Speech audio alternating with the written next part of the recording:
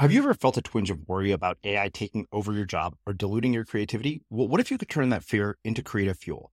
We've just published an amazing new ebook called The 4 Keys to Success in an AI World, and this is more than just a guide. It's a deep exploration into the human skills that AI can't touch, the skills that are essential for standing out and thriving, no matter how much technology evolves. We're talking about real differentiators here, like creativity, emotional intelligence, critical thinking, and much more. Inside, you'll find actionable insights and strategies to develop these skills, whether you're a creative person, a business person, or just simply someone who loves personal development. This isn't a story about tech taking over. It's a story of human creativity thriving alongside AI. Picture this, AI as your creative co-pilot, not just as a tool, but a collaborator that enhances your unique human skills. The 4 Keys ebook will show you exactly how to do that and view AI in a new way that empowers you instead of overshadows you. Transform your creative potential today. Head over to unmistakablecreative.com/4keys. Use the number 4, KEYS. That's unmistakablecreative.com/4keys and download your free copy. I was 20 and I was studying overseas halfway around the world. And I got a phone call right at the end of that year of studies. But basically, both of my parents were killed in a car accident. And it happened out of the blue. When they died, needless to say, my whole life flipped upside down.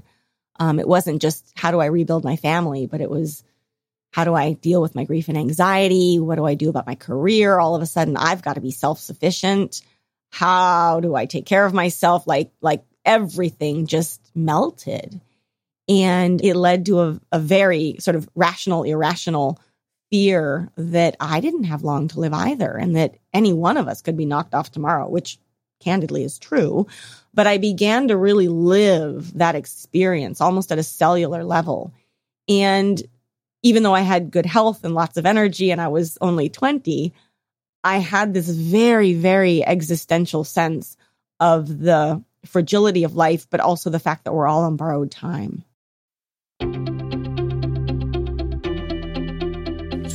I'm Rinne Rao, and this is the Unmistakable Creative Podcast, where you get a window into the stories and insights of the most innovative and creative minds who've started movements, built thriving businesses, written best-selling books, and created insanely interesting art. For more, check out our 500-episode archive at unmistakablecreative.com. April, welcome to the Unmistakable Creative. Thanks so much for taking the time to join us. Thank you for having me. I'm delighted to be here. It is my pleasure to have you here. So I found out about your work by way of your publicist, who told me about your new book, Flux, 8 Superpowers for Thriving in Constant Change. And I remember going and reading about your story, and I was thinking to myself, this is an absolute hell yes when I started to dig into it.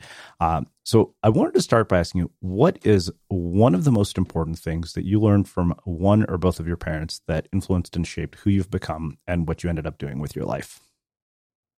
Oh, what a wonderful kickoff question. Let's dive in. So my parents were both educators, and my dad was my rock and my champion and like 2 peas in a pod. We totally got each other.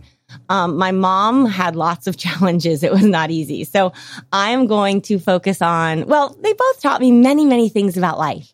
But my dad was a cultural geographer, meaning that he studied the migratory patterns of people and plants and animals, and it was pretty cool. I grew up, didn't make a lot of money or anything, but this love of diversity, this love of how people connected with places and built cultures and ideas transported from one place to the other, and all of this sense of interconnectedness. And so my dad, one of the things, he taught me many things, but one that I hold dear is just the fundamental integrity, equality, dignity of humans. And that every human has an interesting story to tell. And in particular, that the more different someone was from you, whether it was the language they spoke or how they looked or the food they ate or whatever, the more different someone was from you, that meant the more interesting they were to get to know. And so he would always be like, when I left for school, he'd be like, why would you hang out with people who look like you and talk like you and eat like you? And, he's like, those are fine people. Spend time with them too. But what that is like. Go find the person who's most different from you and get to know them. And that is something, just that, not just love of diversity, but a real advocacy of it and a real enthusiasm for it. And that bled directly into everything from my love of travel and globetrotting and exploring to really far-flung ends of the earth, to the career decisions I made, to how I seek out to build friendships, community, etc., and more broadly how I see the world today. One of the things that we've had happen, I think, as an unfortunate byproduct of the internet over the last probably 4 or 5 years, is just rampant confirmation bias, where people read things that confirm their existing beliefs. They surround themselves with people who believe the same things they do, who are just like them, and obviously this has led to a great deal of division in society, particularly here in the United States. Why do you think that the perspective that your dad gave you is not more prevalent, and how do we make that more prevalent in society as a whole? Oh, well, what's interesting is that as a kid, I'm 5, 6, 7 years old, and pretty much this is the Kool-Aid I'm drinking every day, right? It's over the breakfast table. It's how we spend our free time. It's this diversity. Seek out different things and different people. And also that it doesn't have to be halfway around the world, that there are many different kinds of people living all around you every day, right? So I grew up assuming, kind of thinking like, well, this is what all kids are taught, right? This just happens to be my version, but this is, I thought what I was experiencing was normal, or the norm, the mainstream. And then it really was when I got, particularly to college, where I realized, wow, I was very, very lucky. This is not the daily diet of most people. And that to me was a real wake up to start thinking exactly along the lines that you're talking about. So to answer the question, I think there are a few different ways we could look at this. One is very much, what is the environment in which you're raised? What are the values that are instilled? What are the things that you're taught are important? And teaching something like every person has fundamental dignity and integrity, and different people are super interesting for different reasons with different life experiences, that's not rocket science to teach, right? And that doesn't even require that you yourself have experienced it. That just requires emphasizing and talking about and exploring and being open to these ideas, and doing so with either your children or young people or older people too. It's not age specific. It's just that I think when you learn and have that kind of immersion young, it sticks with you. I didn't know anything different. And I came to realize just how, both valuable, invaluable, if you will, that kind of upbringing is. So a piece of it is, I don't want to call it just parenting, because lots of people can be parents. Lots of people can care about young people. Lots of people can nurture and mentor and all of that. It's about what are the choices we make, about the conversations we have and the things we prioritize. So there's a piece, though, that's around that kind of the connective tissue, if you will, that binds us together as individuals, as cultures, and what are the values and norms that are ingrained within that. Having a value that diversity is our strength, that can be baked into society or a culture, but it takes, I don't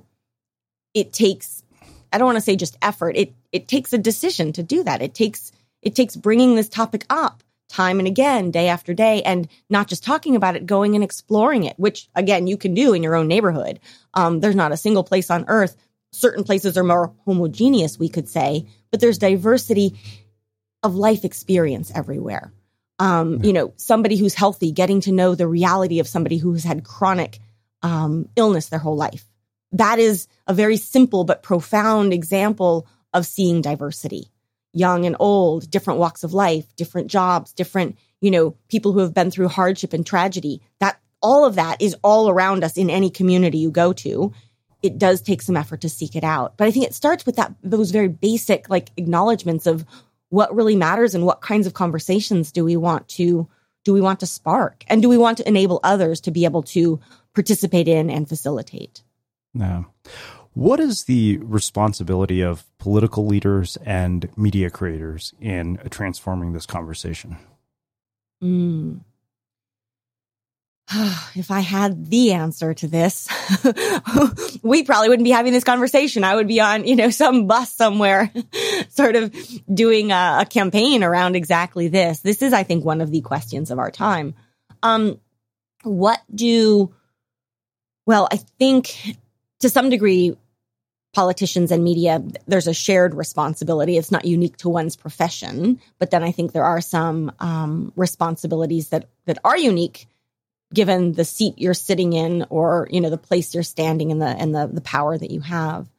I would like to think that all politicians and all media creators have a responsibility to bring people closer together rather than polarize them further. I would like to think that we could craft conversations, and again, whether that's a political debate or whether that's an article or an op-ed, we could craft conversations that are designed to help people understand different perspectives and understand one another's stories and be able to develop a more common understanding that, again, it's the classic, I may not agree with your opinions, but I still can respect you as a person.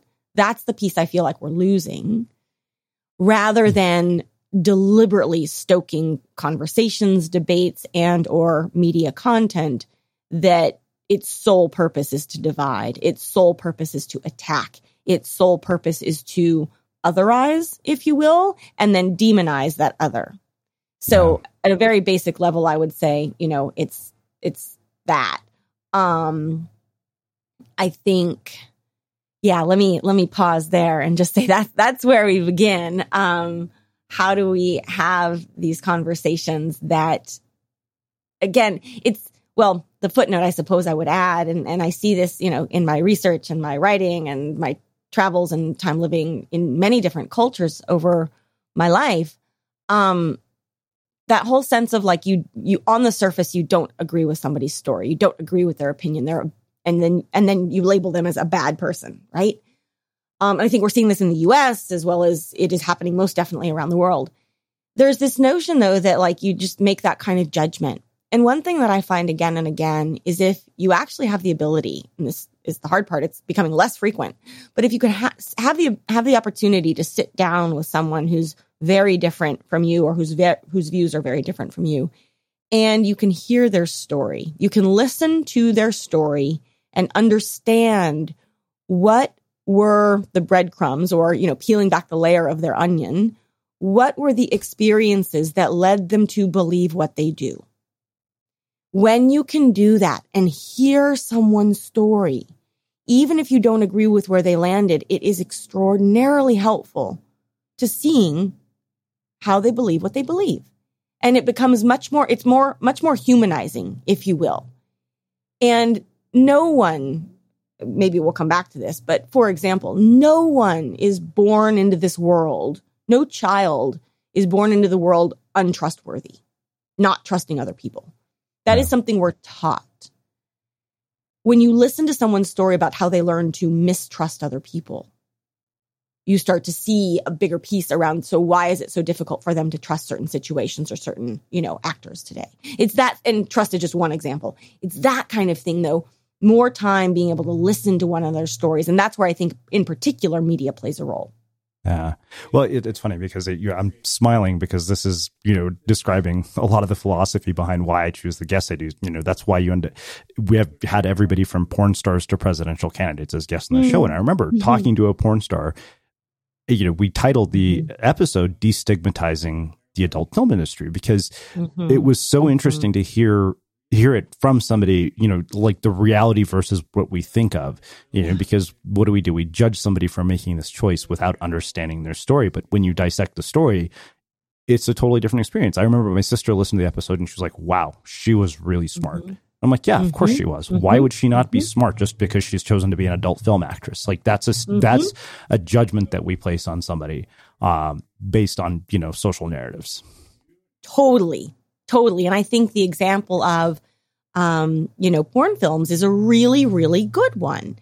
And then you listen to, you know, and there are certain things in life, and here I won't even put porn films in this category, but there are certain things in life, certain experiences. You know, an example that comes up quite a lot these days, I think, is homelessness, right?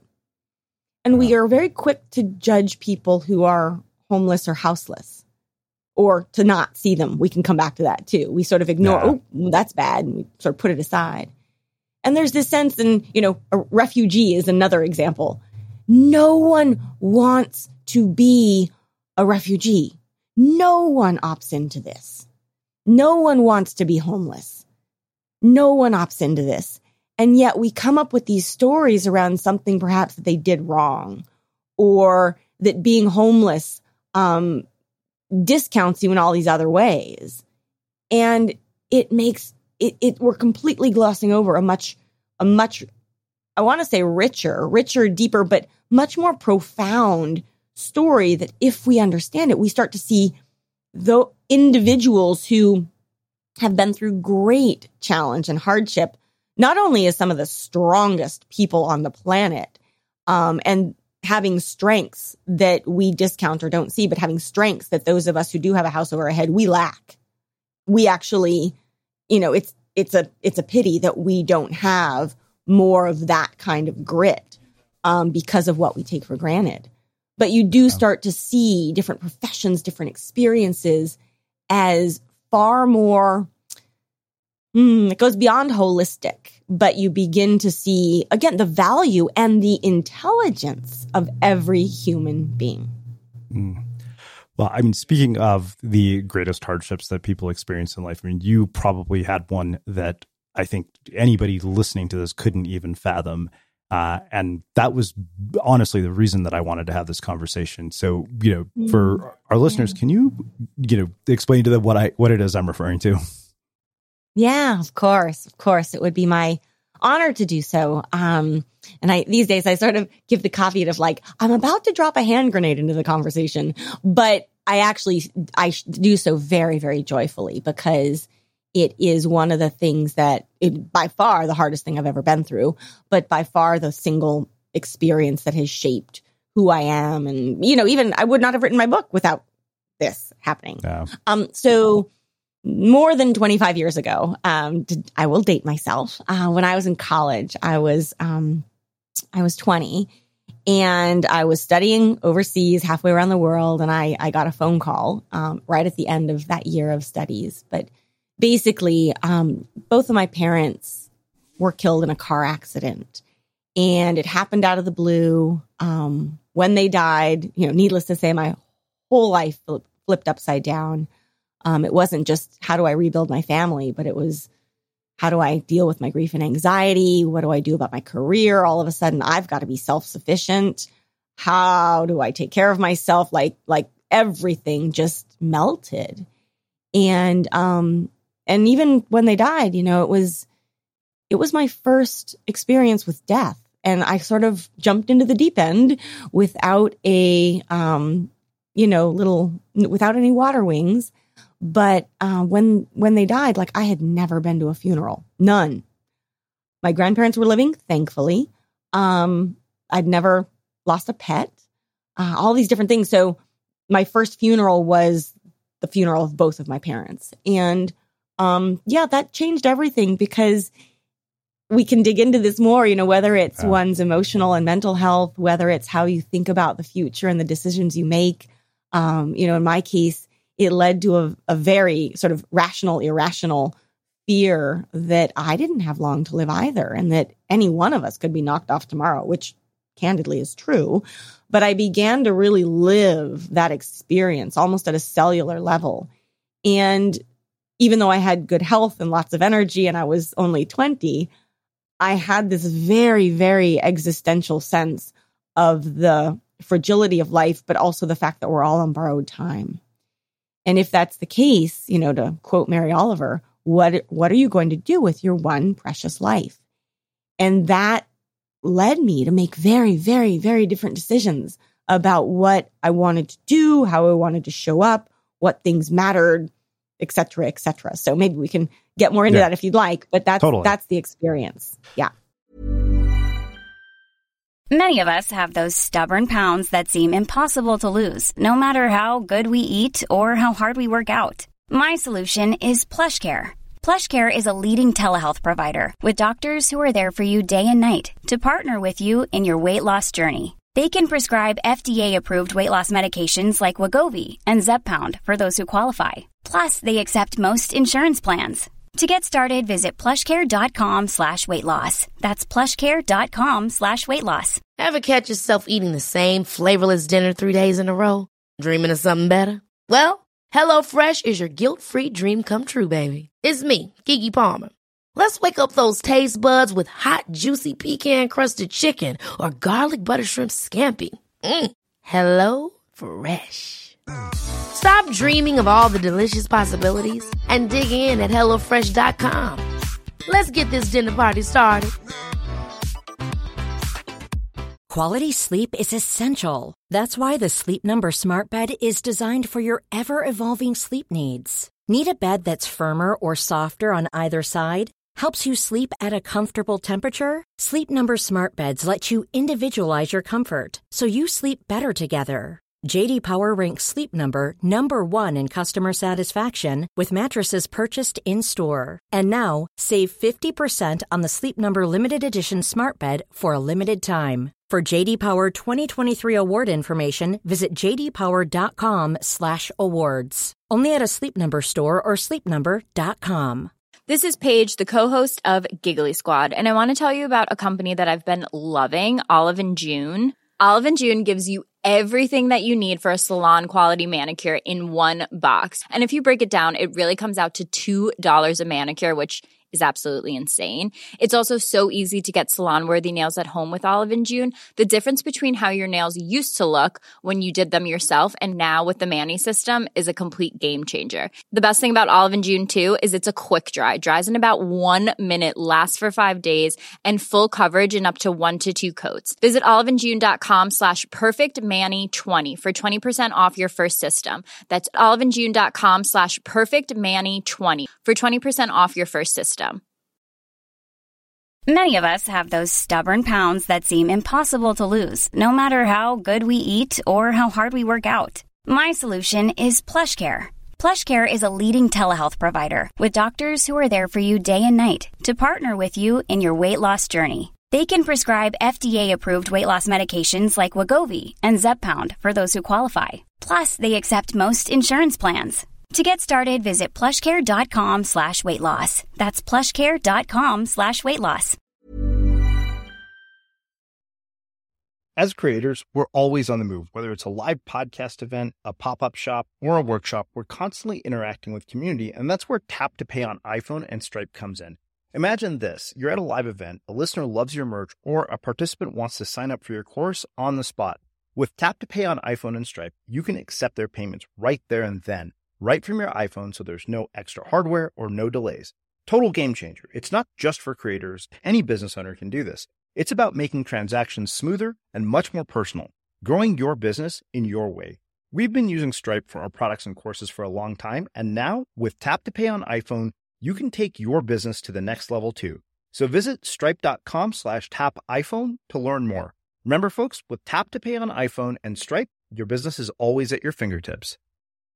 There are numerous questions that come from this. One thing that I always wonder is, why is it that, it's a tragedy or a major crisis that becomes a catalyst or wake-up call for so many people to make drastic changes to their life? So let's start with that. Yeah. So, and I'm going to jump a little bit ahead straight away because a question I get all the time, and particularly around flux and navigating change and really making big shifts in how we think about change, right? People are like, does it require tragedy? Is it only when you've been through something so bad? And in my case, it was, death. But for a lot of people, I think it's really bad illness. It's something that has put your back against the wall and you understand your morbidity. And it's funny because I'm like, no, it absolutely doesn't require going through tragedy. It's actually a lot more fun if you don't, but it requires stretching beyond your comfort zone, even when you don't have to.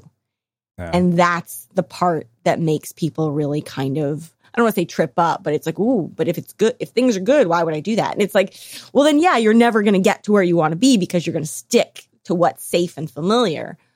Tragedy or real hardship or challenge, that's what it does to you. It knocks you out of the nest with no choice. it puts your back against the wall and makes you address these things that otherwise we just kind of don't want to have to go there, kind of want to coast, kind of want to just like let life play out. So I always like to sort of remind people of that. Tragedy is it's not a gating factor, but it can be a huge catalyst because that's what it does. It really makes you wake up and say, this is for real. And so much of this, again, maybe we can come back to this if you want. There's just this existential nature, right, of what we're talking about. And that sense of any hardship makes you realize, holy crap, I don't have that long in life. What am I going to make of my time? And I think that's, time being fundamentally the most, finite asset we have, that really has an impact on people. I will also say, bit of a side note, but the way I like to characterize what I went through is that I kind of experienced the equivalent of a midlife crisis when I was 20, because the questions that I was asking then, now many years later, when I see people going through some variation of a midlife or a, third life, quarter life, I don't know, but like people struggling at some point later in their careers in particular, they're asking the same kinds of questions. And so it's interesting because as much as, I don't wish tragedy on anybody, and sure, there's a piece of me that wishes that my parents hadn't died. And of course I miss them, but missing them won't bring them back. I continue to have this sense of gratitude for having that kind of crisis that young, because it gave me that much more future that I could do things differently. Yeah. So this is kind of one of the things that I've always thought about it, but, like I can listen to a story like yours, I can read your book, but I don't think that I will ever understand something like this until I've experienced it. And we had Frank Ostaseski from the Zen Hospice Project here as a guest. And I told him that my greatest fear in life was not being alone, but it was that my parents wouldn't be around to see milestone moments like, getting married or having kids, especially now that I'm 43. And this is what he said to me. Take a listen. We spend all this time imagining we're going to get ready for our dying. And I think it's a kind of absurd idea to imagine that at the time of our dying, we will have the strength of body, the emotional stability, the mental clarity to do the work of a lifetime. It's an absurd gamble. So we should do this work now. And that includes those of us who are not dying, who are with our aging parents, for example. Be with them now. Tell them you love them now. Waiting is full of expectation. Waiting for the next moment to arrive. We miss this one. Waiting for the moment of dying. We miss all the moments in between. So that's the great thing. Hold death out there as a shine a light on it, so to speak, and hold it out there as a way of reminding you to attend to what most matters. Oh, my goodness. And I knew that I wanted to bring that clip into this conversation because, I wonder, having lost your parents, you mentioned that you were married. How does that transform the experiences of these like huge moments in your life, like getting married, like the ones that you probably never imagined your parents wouldn't be around to see? Yeah. Oh my gosh. So right now, just listening to that, my heart is like just beaming. It's like bursting out of my ribcage because it's so brilliant, so spot on, and so how I feel about everyone, not just my own experience, but everyone to be listening and absorbing what we just heard. Just like spot on. So it's an interesting question because, when it comes to relationships and things, I can definitely tell you, here I am I'm speaking with you, many years later. In the immediate aftermath of losing my parents, oh yeah, it was like everything felt pretty doomed. Everything that I thought my parents might participate, gone, right? It was not easy. But there's a parallel process that starts to go on, at least it did for me, which was, okay, my parents aren't here, but like humanity didn't disappear. Other people didn't disappear who care about me. I need to rebuild my family. And so it was no longer my biological parents. But what I like to say is in the years since, none of this was official adoption, but, hypothetically, in the heart, I have now effectively 3 sets of adopted parents. One in particular that that's where I'm expected to spend holidays from time to time now that I'm married and so forth. But I had other families step in and say, we have our eye on you. Now, would any of them ever replace my mom and dad? No. Did any of them ever try to? Absolutely not. They had the utmost respect for what I had, that you only have your mom and dad if that's how you grew up, right? But over the years, I have built actually a much bigger family of choice than I would have had my parents lived. Now, I'm not saying better or worse. I'm just saying it's different. But was I able to get to the point where I felt like I was part of a family again? Absolutely. Now, at the same time, I will tell you that for many years, I would say a solid decade, throughout my 20s, it related to this rational yet irrational belief that I didn't have long to live. It extended to, and this was quite problematic, but it extended to this rational, irrational belief that the more I loved someone else, the more likely they were going to die tomorrow. So, needless to say, I was a disaster for dating. I was kind of toxic, right? I mean, you would not have wanted to date me, but also I didn't want to date anybody because I was afraid of being hurt again. And so all of these paths or all of these evolutions are running in parallel. What is my relationship to myself? And this speaks directly to what we just heard. And I don't want to sound too morbid here, but I will tell you that for a long time, since my 20s for sure, I have walked myself through my own, not my own death. I don't know how I'm going to die, and I hope to live to be triple digits. But I have walked myself kind of to the edge of that cliff and been like, all right, okay, so now let's go make the most of today. I have walked myself through, my husband he's going to die at some point. We joke sometimes about who's going to go first, but let's, that does not need to, that's neither here nor there. I know if I were to get the news that my husband had passed away, I can tell you what I would do. And maybe I do, maybe I don't do that, but I have this sense of what would I do to hold and support myself so that I know I will be fine when that happens. I will be sad, but I will be fine. And what's interesting to me is most people are too afraid of doing that work, so they fear the death. Yeah. But it's the walking through the fire, and then you don't get sad about it per se. I mean, you'll be sad when it happens. You don't fear it so much. You just realize, yeah, I'm going to have to walk through that fire, but I have done everything I possibly can to be ready for that moment, which gives me the freedom, if you will, emotionally, to go and live my life fully today. So there are, though, these different paths. So the one was my relationship with myself. And could I love myself? Could I care for myself? Could I see myself still as me, despite all of the loss and the challenges that were just, ripping me every which direction each day?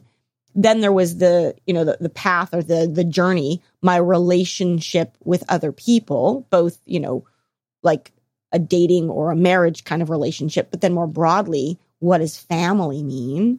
And then the concentric circle beyond that is, who am I? What is my role in society at large? And what's interesting is you realize that we all have biological families, although a lot of people don't, they don't grow up with a family unit, or their biological parents, or, parents split or are lost, or, family strife, all the rest. Like, there's all kinds of stuff that sense of family doesn't exist for a lot of people.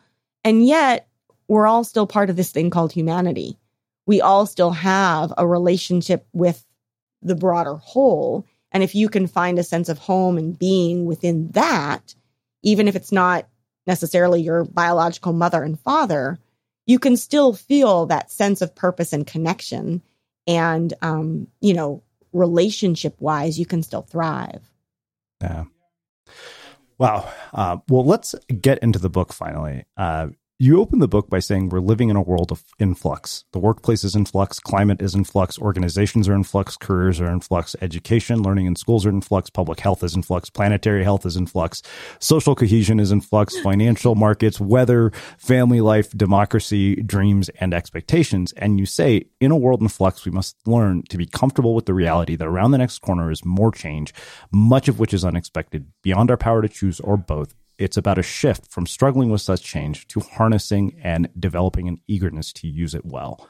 And I know that you have what you call the 8 superpowers for thriving in constant change, because it's true. We're basically in a state of constant change. And I think that, you talk about the fact that certainty is an illusion. I realized this, I think, by the time I was 30, that everything that I had ever planned for my life wasn't going to happen. But you open with the very first superpower, which is to run slower. And it's kind of ironic, in sort of rapid change, you say, when we run to learn slower, the outcomes are better across to health, a stronger connection with our emotions and intuition, the board, wiser decisions, less stress, greater resilience, improved presence, focus, and clarity of purpose. Paradoxically, slowing down actually gives us more time, which leads to less anxiety. Slowing down enhances our productivity in ways that matter and sends burnout to the dustbin. In reality, there are many kinds of growth that can come only with rest. And it's kind of an odd contrast of this world that is changing at such a rapid pace, and yet the key to thriving in it is to run slower.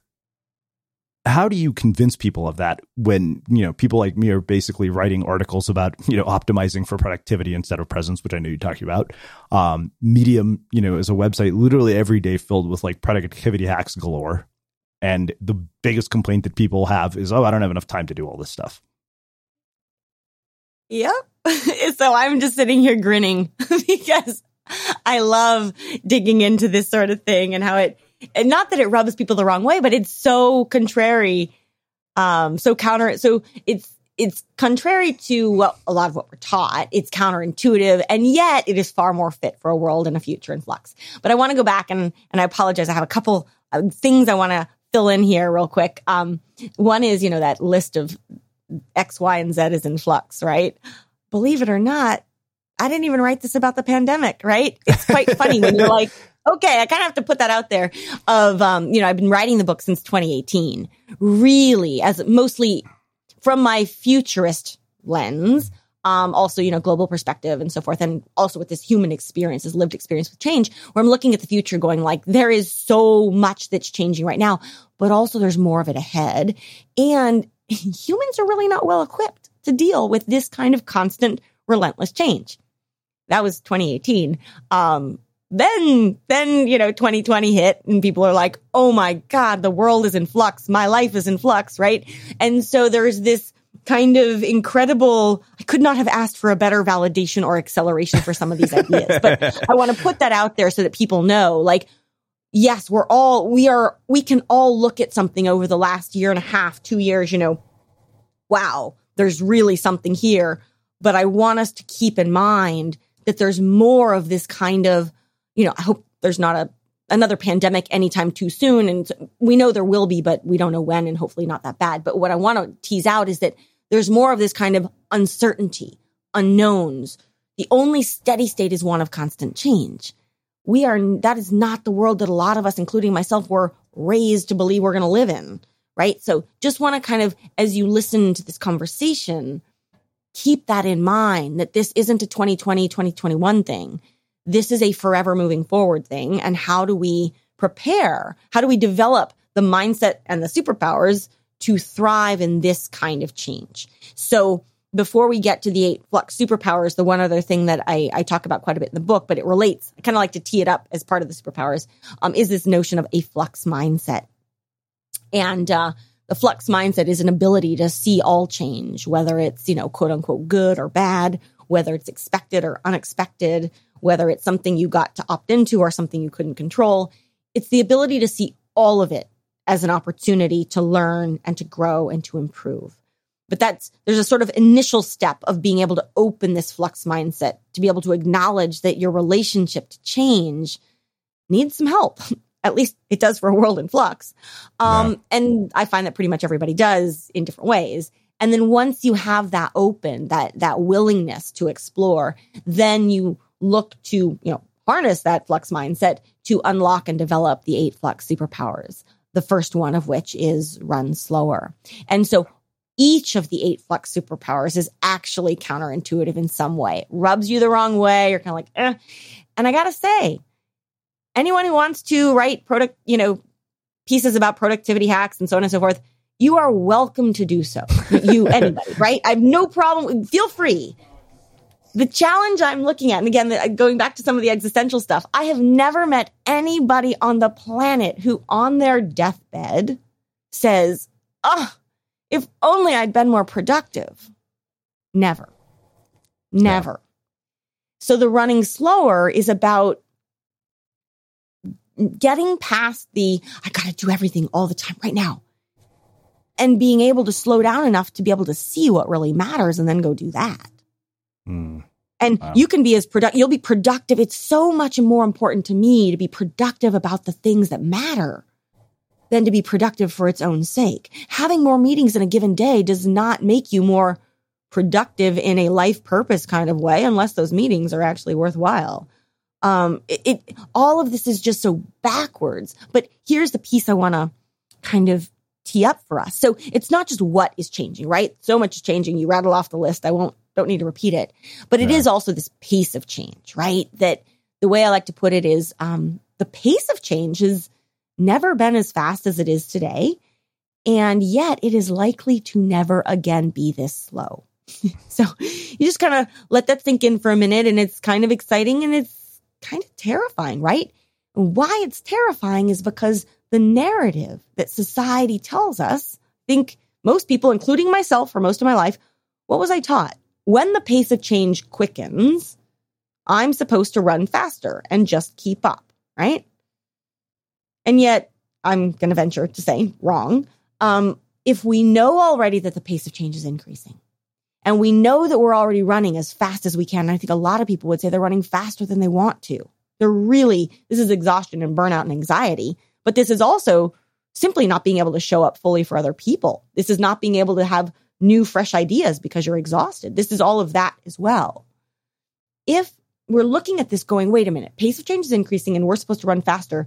So you're telling me, not you, but society is telling us that however fast you're running today, you need and you should run even faster tomorrow, faster next week, next month, next year, all of this effectively for the rest of your life. And I look at this, both, the futurist in me and the human in me is like, time out, hold on. What kind of life is that, right? It's certainly not the kind of life I wish to live, but even more important, far more important for me and for the book, I don't think it's a reality in which anyone can truly thrive. I don't think it's a reality in which anyone can actually reach their full potential. So when I say run slower, you'll note, I did not say stop. I did not say be lazy. I didn't say any of that. I said run, but do so at a pace that is sustainable for life. Ever catch yourself eating the same flavorless dinner 3 days in a row? Dreaming of something better? Well, HelloFresh is your guilt-free dream come true, baby. It's me, Keke Palmer. Let's wake up those taste buds with hot, juicy pecan-crusted chicken or garlic butter shrimp scampi. Hello Fresh.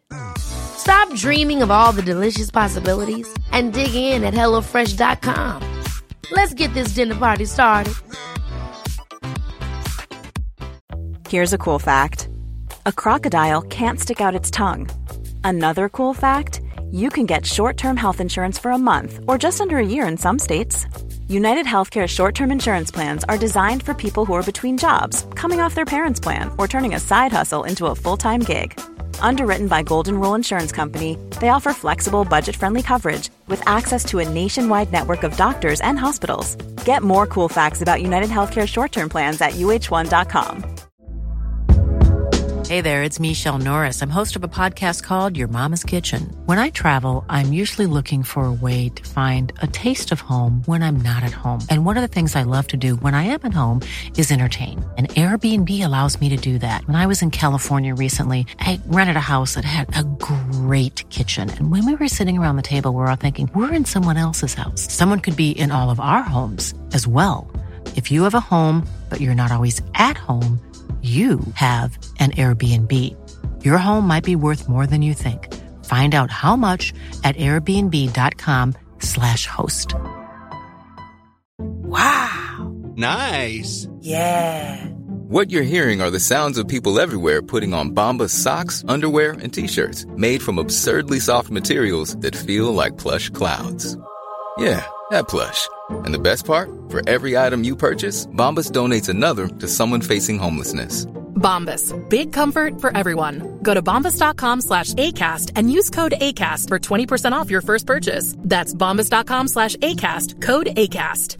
Many of us have those stubborn pounds that seem impossible to lose, no matter how good we eat or how hard we work out. My solution is PlushCare. PlushCare is a leading telehealth provider with doctors who are there for you day and night to partner with you in your weight loss journey. They can prescribe FDA-approved weight loss medications like Wegovy and Zepbound for those who qualify. Plus, they accept most insurance plans. To get started, visit plushcare.com/weightloss. That's plushcare.com/weightloss. As creators, we're always on the move. Whether it's a live podcast event, a pop-up shop, or a workshop, we're constantly interacting with community, and that's where Tap to Pay on iPhone and Stripe comes in. Imagine this. You're at a live event, a listener loves your merch, or a participant wants to sign up for your course on the spot. With Tap to Pay on iPhone and Stripe, you can accept their payments right there and then, right from your iPhone, so there's no extra hardware or no delays. Total game changer. It's not just for creators. Any business owner can do this. It's about making transactions smoother and much more personal, growing your business in your way. We've been using Stripe for our products and courses for a long time, and now with Tap to Pay on iPhone, you can take your business to the next level too. So visit stripe.com/tapiphone to learn more. Remember, folks, with Tap to Pay on iPhone and Stripe, your business is always at your fingertips. Wow. So the next superpower is to see what's invisible. And you say that each of us is inspired by what we see, but in a world of constant change, that principle only gets us so far. How do we move beyond what we can see and find inspiration in what we can't? How do we learn to see differently and make the invisible visible? This is all directly tied to writing your new script. The point is these social orientations fundamentally influence how we see. For example, people who live in collectivist societies tend to prioritize the context of a social situation and the big picture when solving problems. They hone in the overarching relationships and interplay of systems beyond any individual's control. But then you go on to talk about privilege, which is what struck me the most about this chapter. You said privilege blinds. It limits the perceptions of what's in their script for people, and it keeps them from seeing the full picture and what's in the wings. Now, what's funny is I had Seth Godin here right after he wrote The Practice, and we were talking about privilege. And I told him, I said, I think that one of the things that I've become hyper aware of over the better part of the last year or so was that I had a relatively privileged upbringing. I mean, my dad's a college professor. We weren't dirt poor. I mean, he struggled early in his career, but for the most part, there's no question as to whether I was going to get a college education, whether I'd always have a roof over my head. And that's the funny thing, like Indian parents, despite what a pain in the ass they can be, like the one thing we always know is no matter how old you are, that door is always open with food on the table. Seth said this to me, and I wanted to share it with you and see what you thought. I was doing some work with Acumen in rural Kenya. And the typical smallholder farmer there has half an acre. And I got to be friends with this woman named Lucy. And Lucy has a taxi company, a tree farm, and a productive field that earns her $3,000 a year, which is enough money to put all her kids to private school. And her next door neighbor with the same land has none of those things. Because compared to you and I, Lucy has no privilege whatsoever. But the story she tells herself, the story she told me, is if I can find an opportunity and explore it at low risk, I'm going to do it because I'll find something that will help for me and my kids. Yeah. And she showed me that under her bed, she keeps a cigar box with 1 million Kenyan shillings in it. She's a millionaire. And when did she become a millionaire? I think she became a millionaire the day she decided to try a different kind of seed because everyone else around her was like, we have to use the seed we've always used. And she was like, it's only going to cost me $4 to find out. I'm going to give it a try. Yep.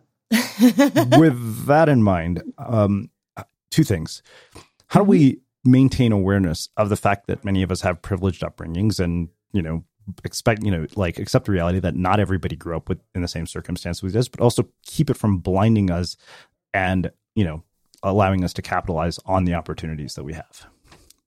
Yep. So I love this. And I love what Seth said because Seth actually described the world that I worked in for more than a decade. He described, so Lucy is a microfinance client. I can tell you by her story. Microfinance is small scale lending and savings products for the economically active poor. I built my career on microfinance.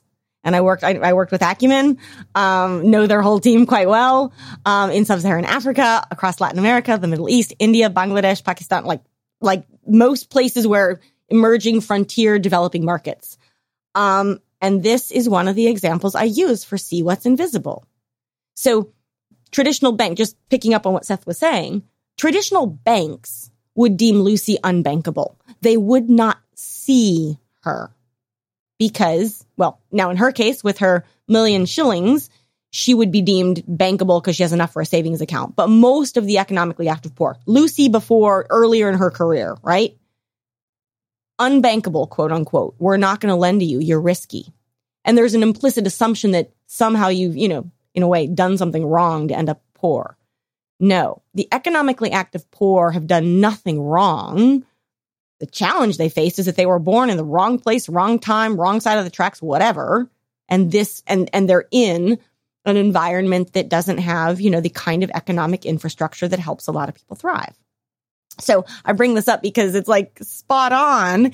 And once you learn to see that invisible, quote unquote, invisible talent, potential, opportunity, you want to invest in it immediately.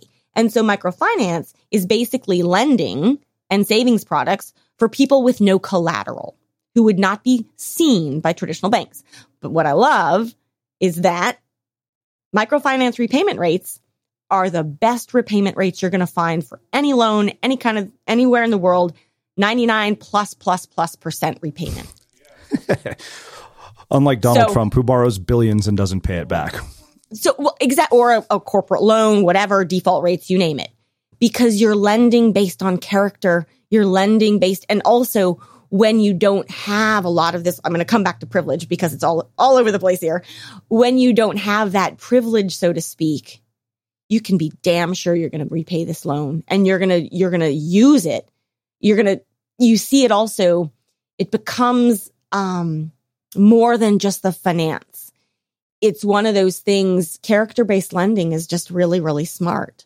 And if you do it in the right ways, and microfinance, this is maybe a bit of a side note, but for those people listening who are interested, microfinance began by the first microloan in a modern sense that was made. It's kind of this classic case.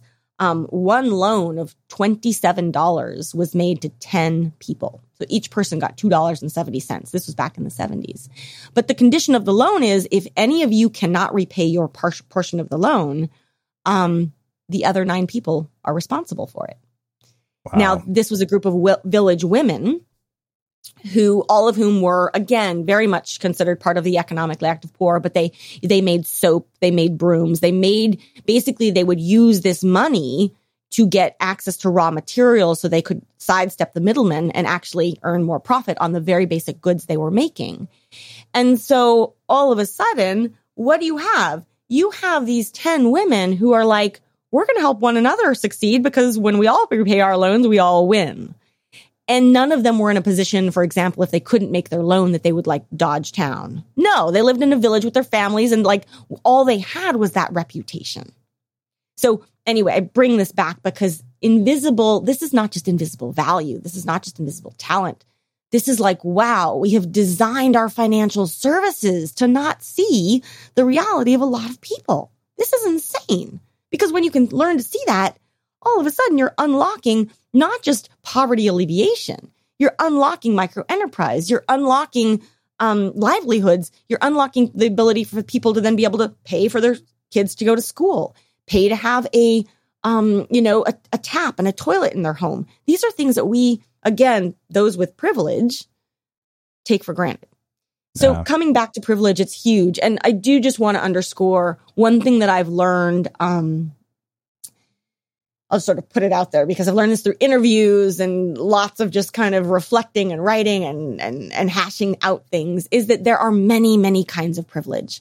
And financial privilege is definitely one, right? But that tends to be where we head first. I would also argue that being raised in an emotionally stable, loving family is a huge privilege that actually, I would say, pays even greater dividends than financial security over time. There are all kinds of privilege, and so each of it, access to education is a privilege.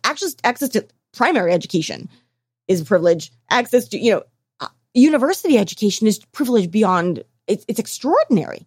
And when you have that kind of privilege, again, this comes from what my dad and my parents taught me, this sense of, if you have that kind of privilege, you have a duty and a responsibility to give back and to help those who don't have that privilege to gain it. So anyway, I just want to tease out, like, privilege comes in many different flavors, and we would all do a little bit better to sit down and write a list of the ways in which you have been privileged, even if you may tend to focus on the ways in which you have not been. Yeah. So I don't know why this thought occurred to me the other day. I'd been writing a lot about the creator economy and the fact that it is ripe with inequality, where, a handful of creators take the majority of funding on crowdfunding platforms. A handful of authors sell the majority of books. Mm-hmm. And maybe you can answer this question for me. Is it possible to take this whole idea of microfinance, that we've applied to the economically active poor, and apply it to the middle class with the same kind of dynamic, where there's the risk that people will optimize for self-interest over the collective? Oh, I love this. So I could talk about this all day. And what I love, it's funny, it's not, microfinance does show up a couple places in the book, but it's this part of my background, this part of my history that so formed what I do. And yet I don't get to talk about it that often today. So I'm like, this is great. Like, we could spend all our time right here. Yes, we could. But a couple different ways to look at this. One is microfinance does exist in the United States, in developed countries around the world, in some form or fashion. Now, it usually shows up as like some kind of access to capital with friendly terms, small business loans. It's not the micro like we think of it, but a flavor of it does. One of the biggest challenges, and this is actually where I spent a bunch of my time in this space, there's a bit of a catch-22, sort of. The more sophisticated a legal and regulatory environment, we could say sophisticated, we could say complex, we could say, crazy, layered with all kinds of rules and regulations. The more layers of rules and regulations you have from a policy perspective, the harder it often is to get microfinance to take root. So I mention that because there are all kinds of opportunities to bring microfinance to the United States, to other income levels, demographics, etc. The challenge, one of the biggest challenges we face right now, is that the rules and regulations in place won't let it happen. They also make it look, I kid you not, and this is where the work I did in emerging markets was super interesting. But in a lot of places, microfinance on the surface, despite knowing 99+% repayment rates, microfinance on the surface is deemed illegal because the rules on the book say you can only lend to people with collateral. And so to some degree, you understand why that rule might have first been put in place of like, don't make a loan to somebody if they don't have some way to pay it back, even if it's seizing their property kind of thing, right? But then you look at it and you go, this rule was not designed for the people we're trying to deliver microfinance to. And so one of the things I did was in dozens of countries around the world, I helped draft new legislation that actually saw microfinance for what it is, that it's not collateral based and that they had special provisions. And we did all of that. But in a country, let's go back to Lucy, a country like Kenya, at the time this happened, most emerging economies had one banking law, right? Just like one law, pretty standard, often incorporated from their colonial history, but it worked all right, but it wasn't super sophisticated. And so introducing a microfinance law, you could actually streamline and integrate those laws together. You come to somewhere like the US and it's like, oh my God, we have how many thousand laws about finance? So I've heard. You have to change all of those to get microfinance. Like people just, their eyes start glazing over. But it's not to say that it A, isn't possible, or B, wouldn't work really well. So some of the things, even something like the Jobs Act, which transformed a lot of ways that we think about microfinance, that in and of itself was an extraordinary policy innovation. Because what it did unlock. Prior to that, it would be like, if you want to participate, if you want to invest, you can only do so if you have, 7 figures and above kind of thing. And people were going, well, that's not reality. So it started, but we need much more in that regard. But is it possible? Totally. Is it going to happen? I'm not sure, though, just to, kind of mind meld a little bit. I don't know that alone would solve the inequality in the creator economy that you're talking about. It would definitely expand access to capital in a productive way, no question. But this tension that we have around a few people taking off with the lion's share of the upside, that's going to require, I think, policy and other innovation beyond just the piece we're talking about here. Sorry, say that again, April. I had to connect my power to my headphones. Oh, sorry. That, how far? Just the last? You're good. That last sentence. That last sentence. Okay. I think that excuse me. I think that, so the policy innovation that we're describing here is one piece of a more, a bigger puzzle, so to speak, additional to tackle the inequality between a few creatives making off with the lion's share of benefits. That's going to require policy and other kinds of innovation that go beyond simply the example, the form we're talking about here. Yeah. Yeah. I mean, because I couldn't help but think, like, if you were to give aspiring creators $1,000 would get them a hell of a long way, because I mean, compared to, when I went to college, when it took $1,000 just to build a website, $1,000 would get you pretty damn far today if you use it wisely. Yes. So something like that. Absolutely. Now that is, and here, there's a difference between how would we look at that kind of, keep in mind, microfinance loans, they're still loans that carry interest, that are repayable, all of that. So there's also, depending on the crowdfunding platform you're using, or, anyone is using, sometimes that is deemed to be debt. It's usually debt that's forgivable. So you can kind of say, don't expect to be repaid, right? It could also be equity, where you're like, you own this until, some future point in time, or you own it forever. But when, there might be a payout at some point. So it depends on, when we talk about like $1,000, what would that $1,000 look like? Because if we treated it just like microfinance, it would be a loan that is due and payable. And so we'd want to make sure that we get the terms right, that that's fair for people, et cetera, et cetera. But then also, there's this other angle, which is more equity. We're going to give you $1,000, and, do we perhaps own a piece of what you're going to build down the road? Or do we just treat it more like, practically speaking, like a grant, which is doable also? And here, just one quick example. It's quite fun, but I'm guessing, so Acumen, Seth talked about them, but there's also the platform Kiva. If you're familiar with Kiva. So if you go back, I was actually Kiva's, I mentioned that I have training as a lawyer and whatnot. I don't practice law today, but it's one of the chapters in my book of life. I was actually Kiva's general counsel when they were 3 months old. Wow. And had to figure out, I loved it. It was so much fun what we had to figure out. But I just want to remind people, so Kiva is a wonderful example, and Kiva works in the US. But their start was in actually exactly where Seth was, in East Africa, Sub-Saharan Africa, but they now work in every country, I think, except for Iraq and North Korea, if memory serves. Like, they're lending all over the place. But there, individuals can make loans as small as $25 to entrepreneurs and smallholder farmers and all that sort of stuff around the world. You are technically, when you sign up to make a Kiva loan, you say it's $25 and it should have a term of 2 to 3 years or whatever you choose, opt into. But when that loan comes due, think about it. You've lent $25 to a farmer in Uganda. They're like, okay, you get your $25 back. Of course, you're thinking, no, I want to invest this in another farmer. Keep the money, keep the money going.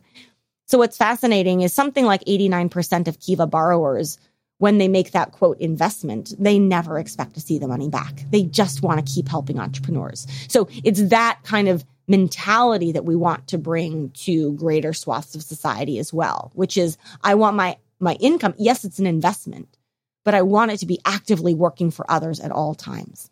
Yeah. So in the interest of time, there's three other areas that I want to cover. Let's talk about this idea of getting lost, because you say if you never get lost, you never actually find your way and your new script can never fully shine.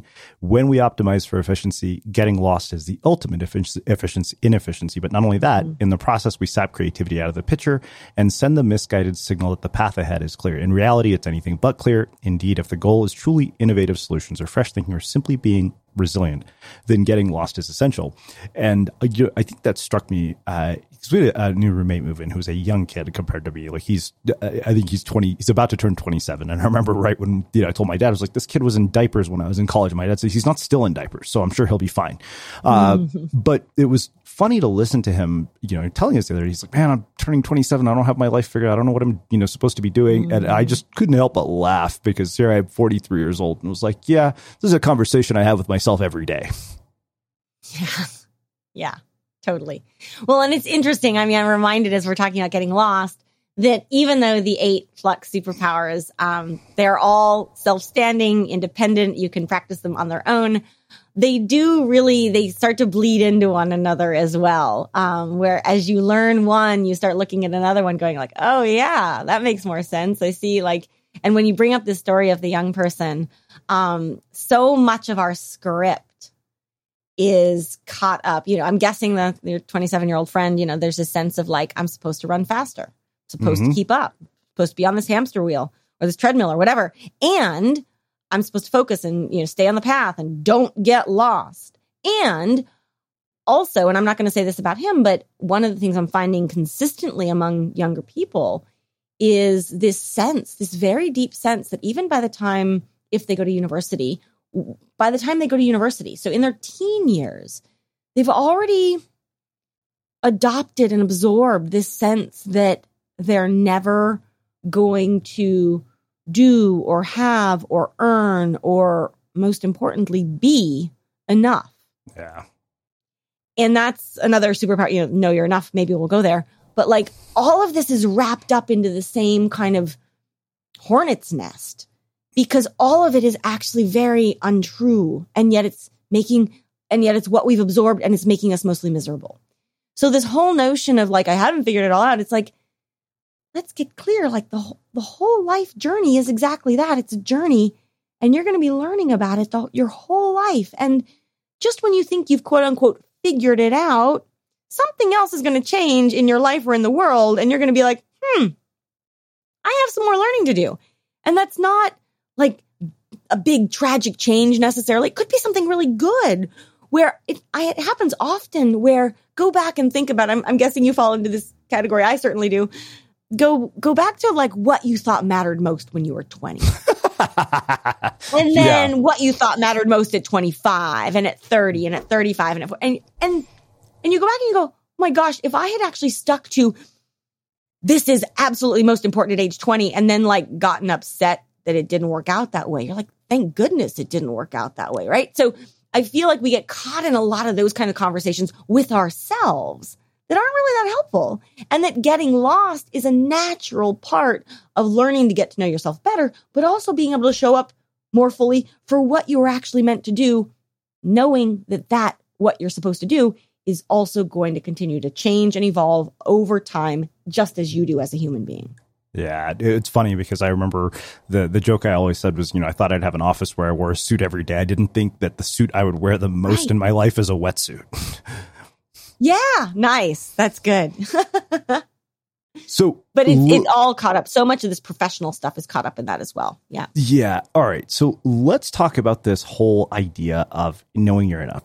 One of the things that you say is, in today's consumer-driven world, we're plagued by a stubborn script that proclaims more is better and taunts you for never doing, earning, or achieving enough. This script is old and crusty, but remains very much alive. Among its more popular manifestations is that you'll never have enough.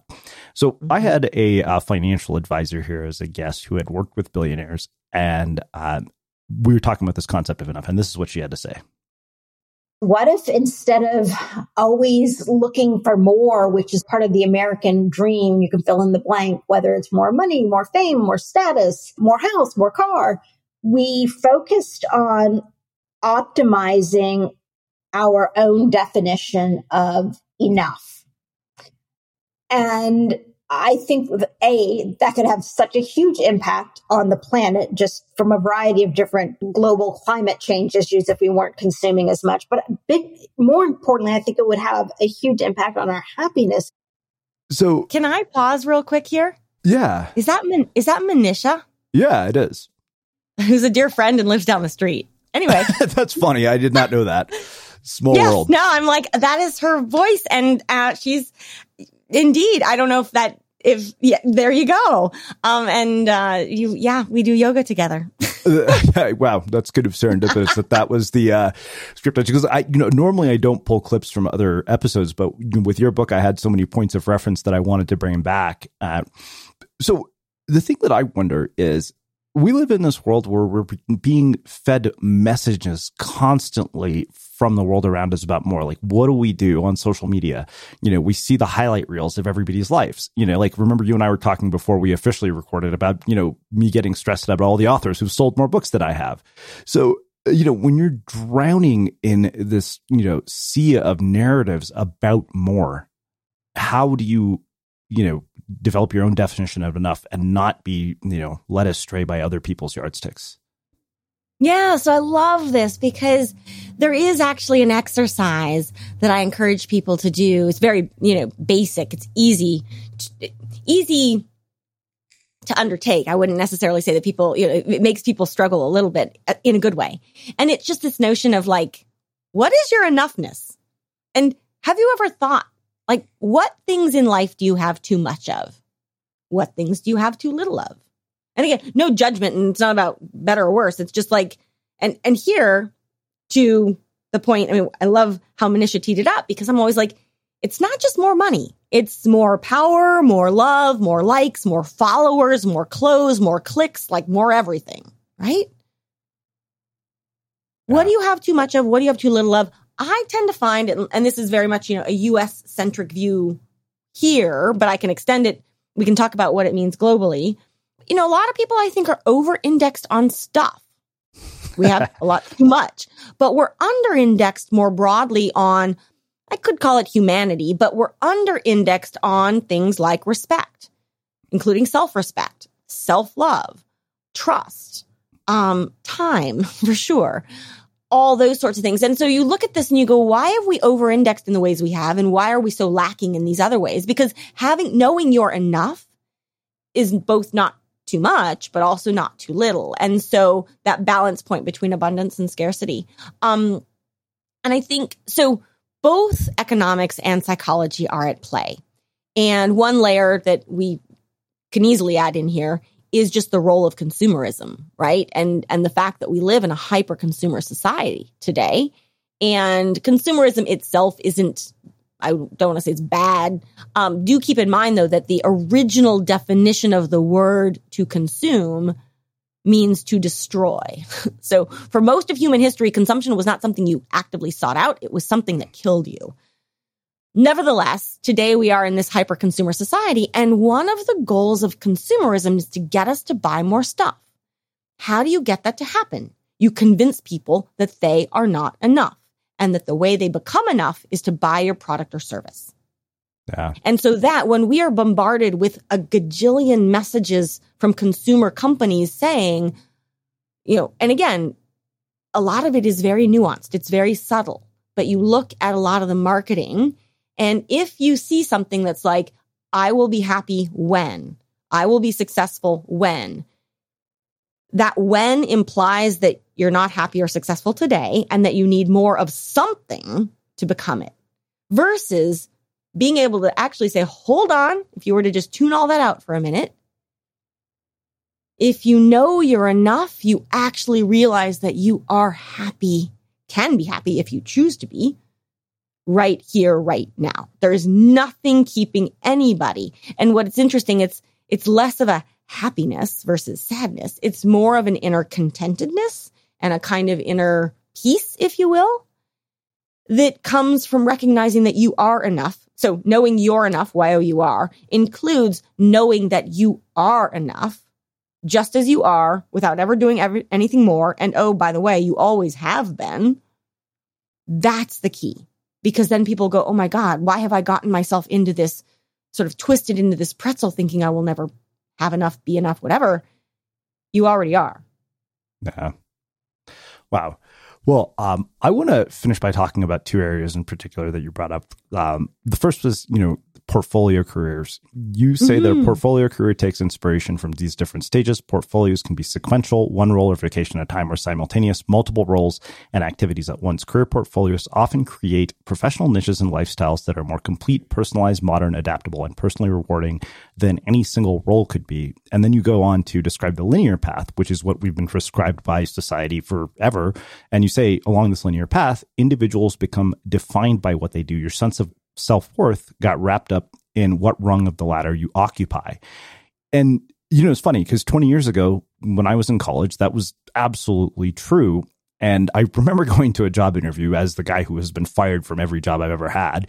And this woman told me, she looked at my resume and she said, this was literally before I graduated from college. She said, you've had more jobs in college than than I have in my entire professional career.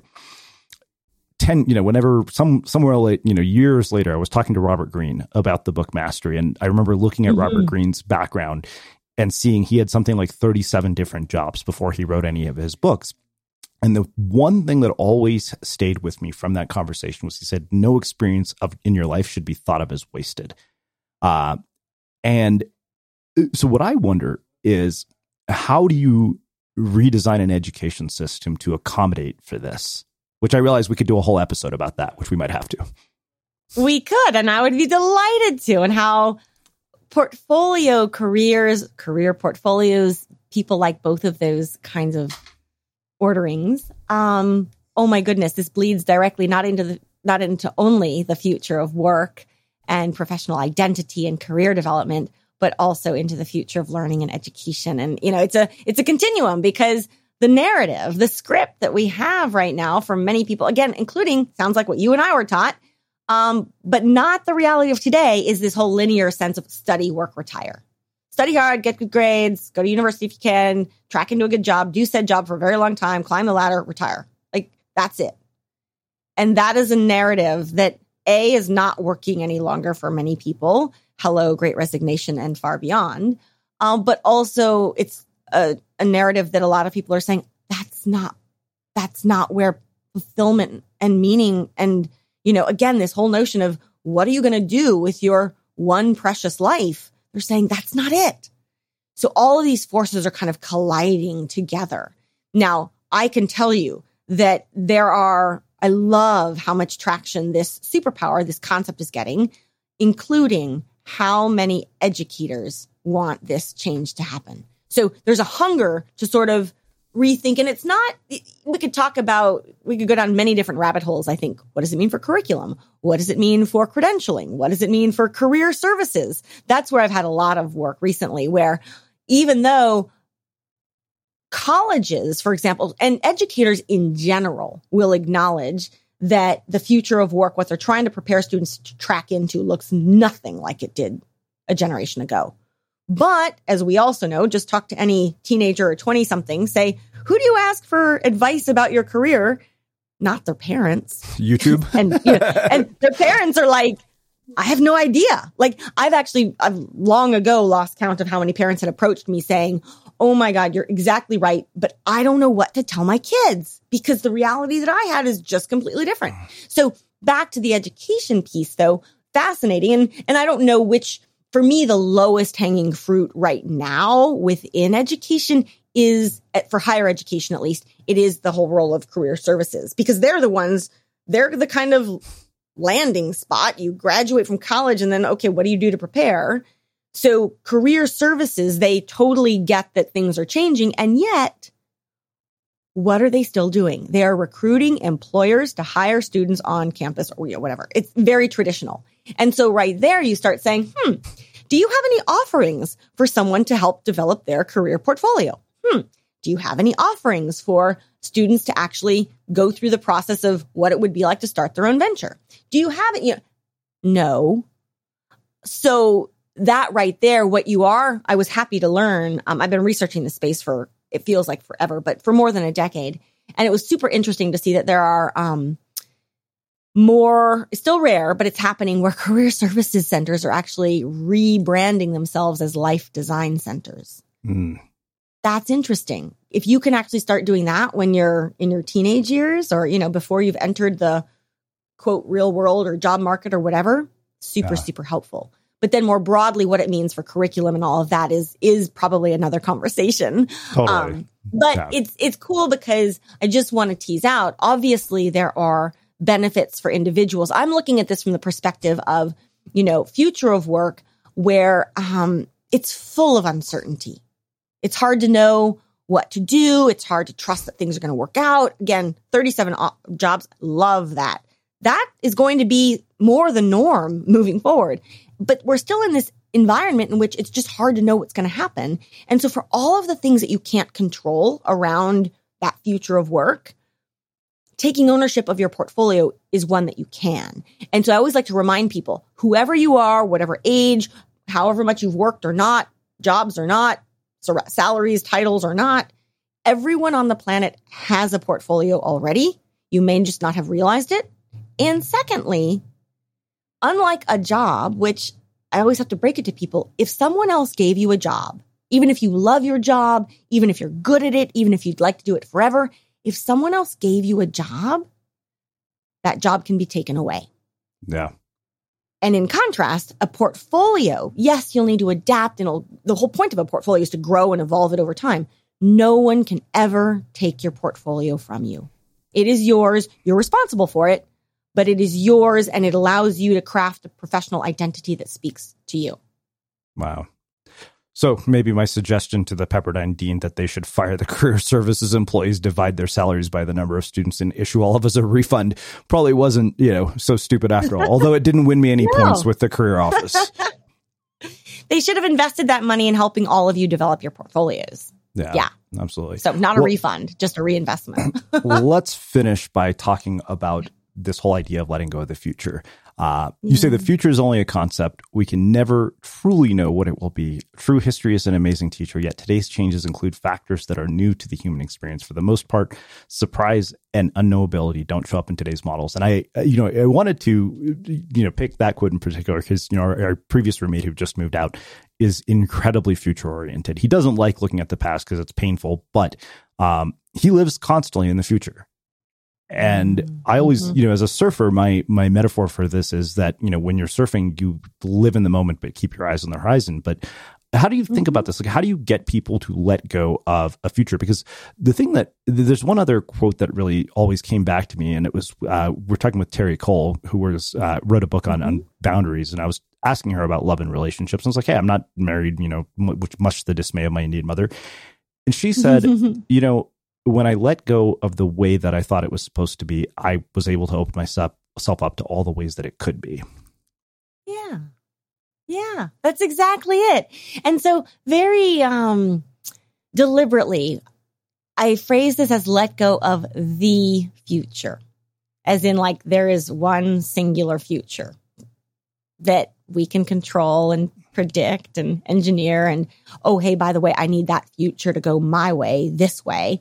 And if it doesn't, bad, and for some people, and if it doesn't work out that way, I'm going to unravel or I'm going to be really anxious or whatever. And so it is this need And people ask me all the time, they're like, you're a futurist. You can't say let go of the future. Like, you're not allowed, right? And I'm kind of like, hold on, let me explain. I could have made it a little bit longer and said, we need to let go of the obsession we have with predicting and controlling, again, the future. And rather, we need to open ourselves up to many different possible futures. So exactly this letting go, so that letting go of what we really needed to go this way in order to actually create space and breathe oxygen into all the different possible futures that could happen, because right now, nobody on the planet can predict or control the future.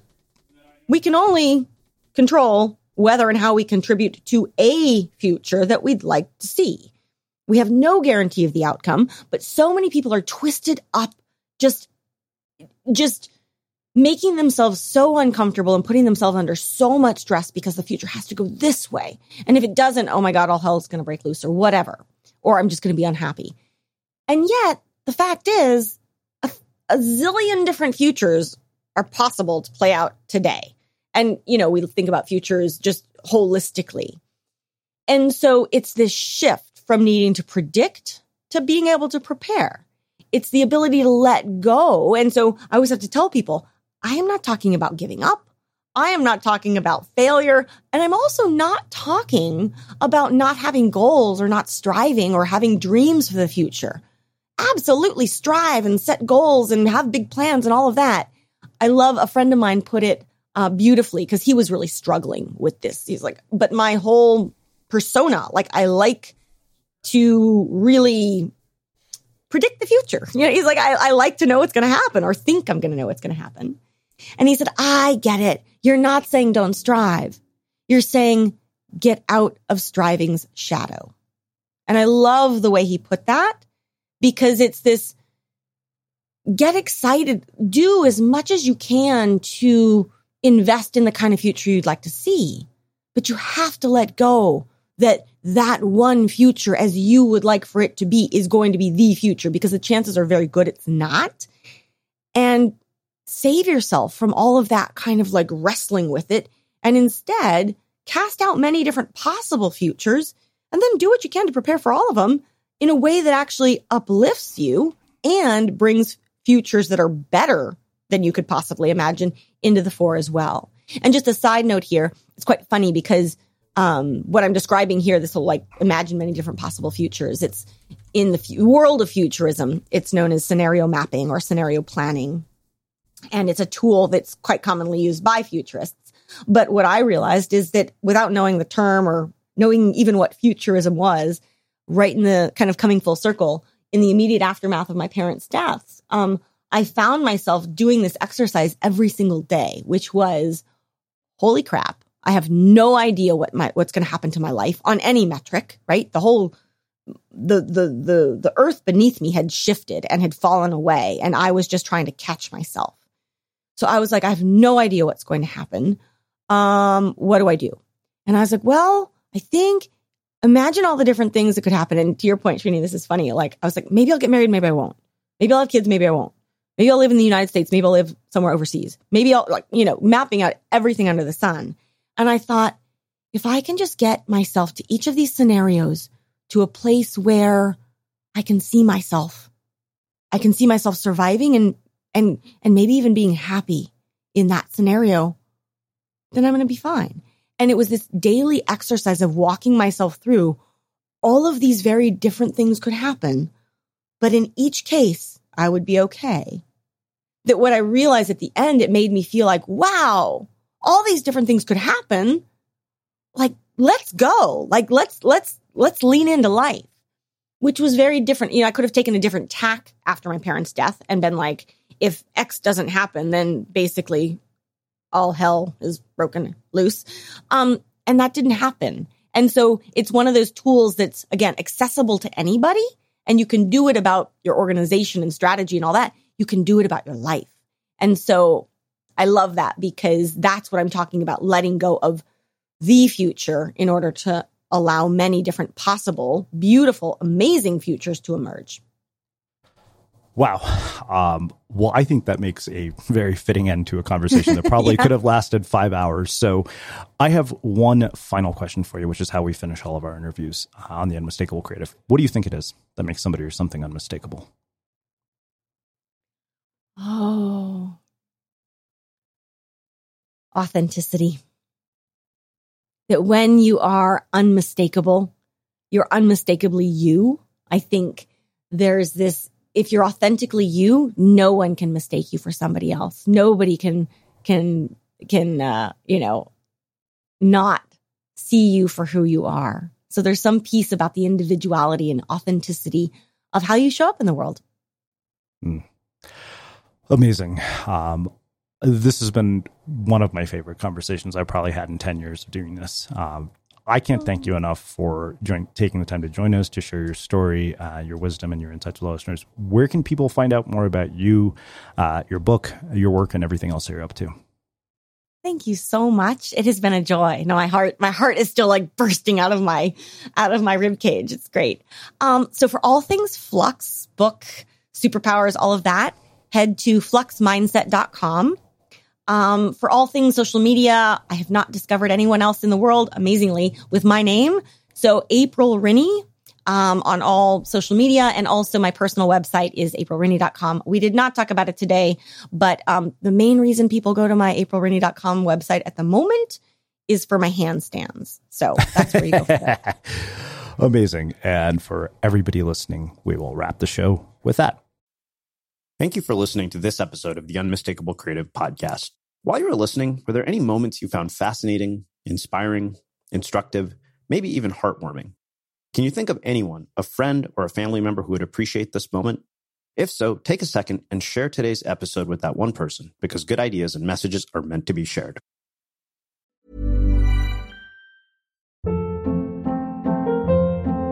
Hold up. What was that? Boring. No flavor. That was as bad as those leftovers you ate all week. Keke Palmer here. And it's time to say hello to something fresh and guilt-free. Hello Fresh. Jazz up dinner with pecan-crusted chicken or garlic butter shrimp scampi. Now that's music to my mouth. Hello Fresh. Let's get this dinner party started. Discover all the delicious possibilities at HelloFresh.com. Have you ever felt a twinge of worry about AI taking over your job or diluting your creativity? Well, what if you could turn that fear into creative fuel? We've just published an amazing new ebook called The 4 Keys to Success in an AI World, and this is more than just a guide. It's a deep exploration into the human skills that AI can't touch, the skills that are essential for standing out and thriving, no matter how much technology evolves. We're talking about real differentiators here, like creativity, emotional intelligence, critical thinking, and much more.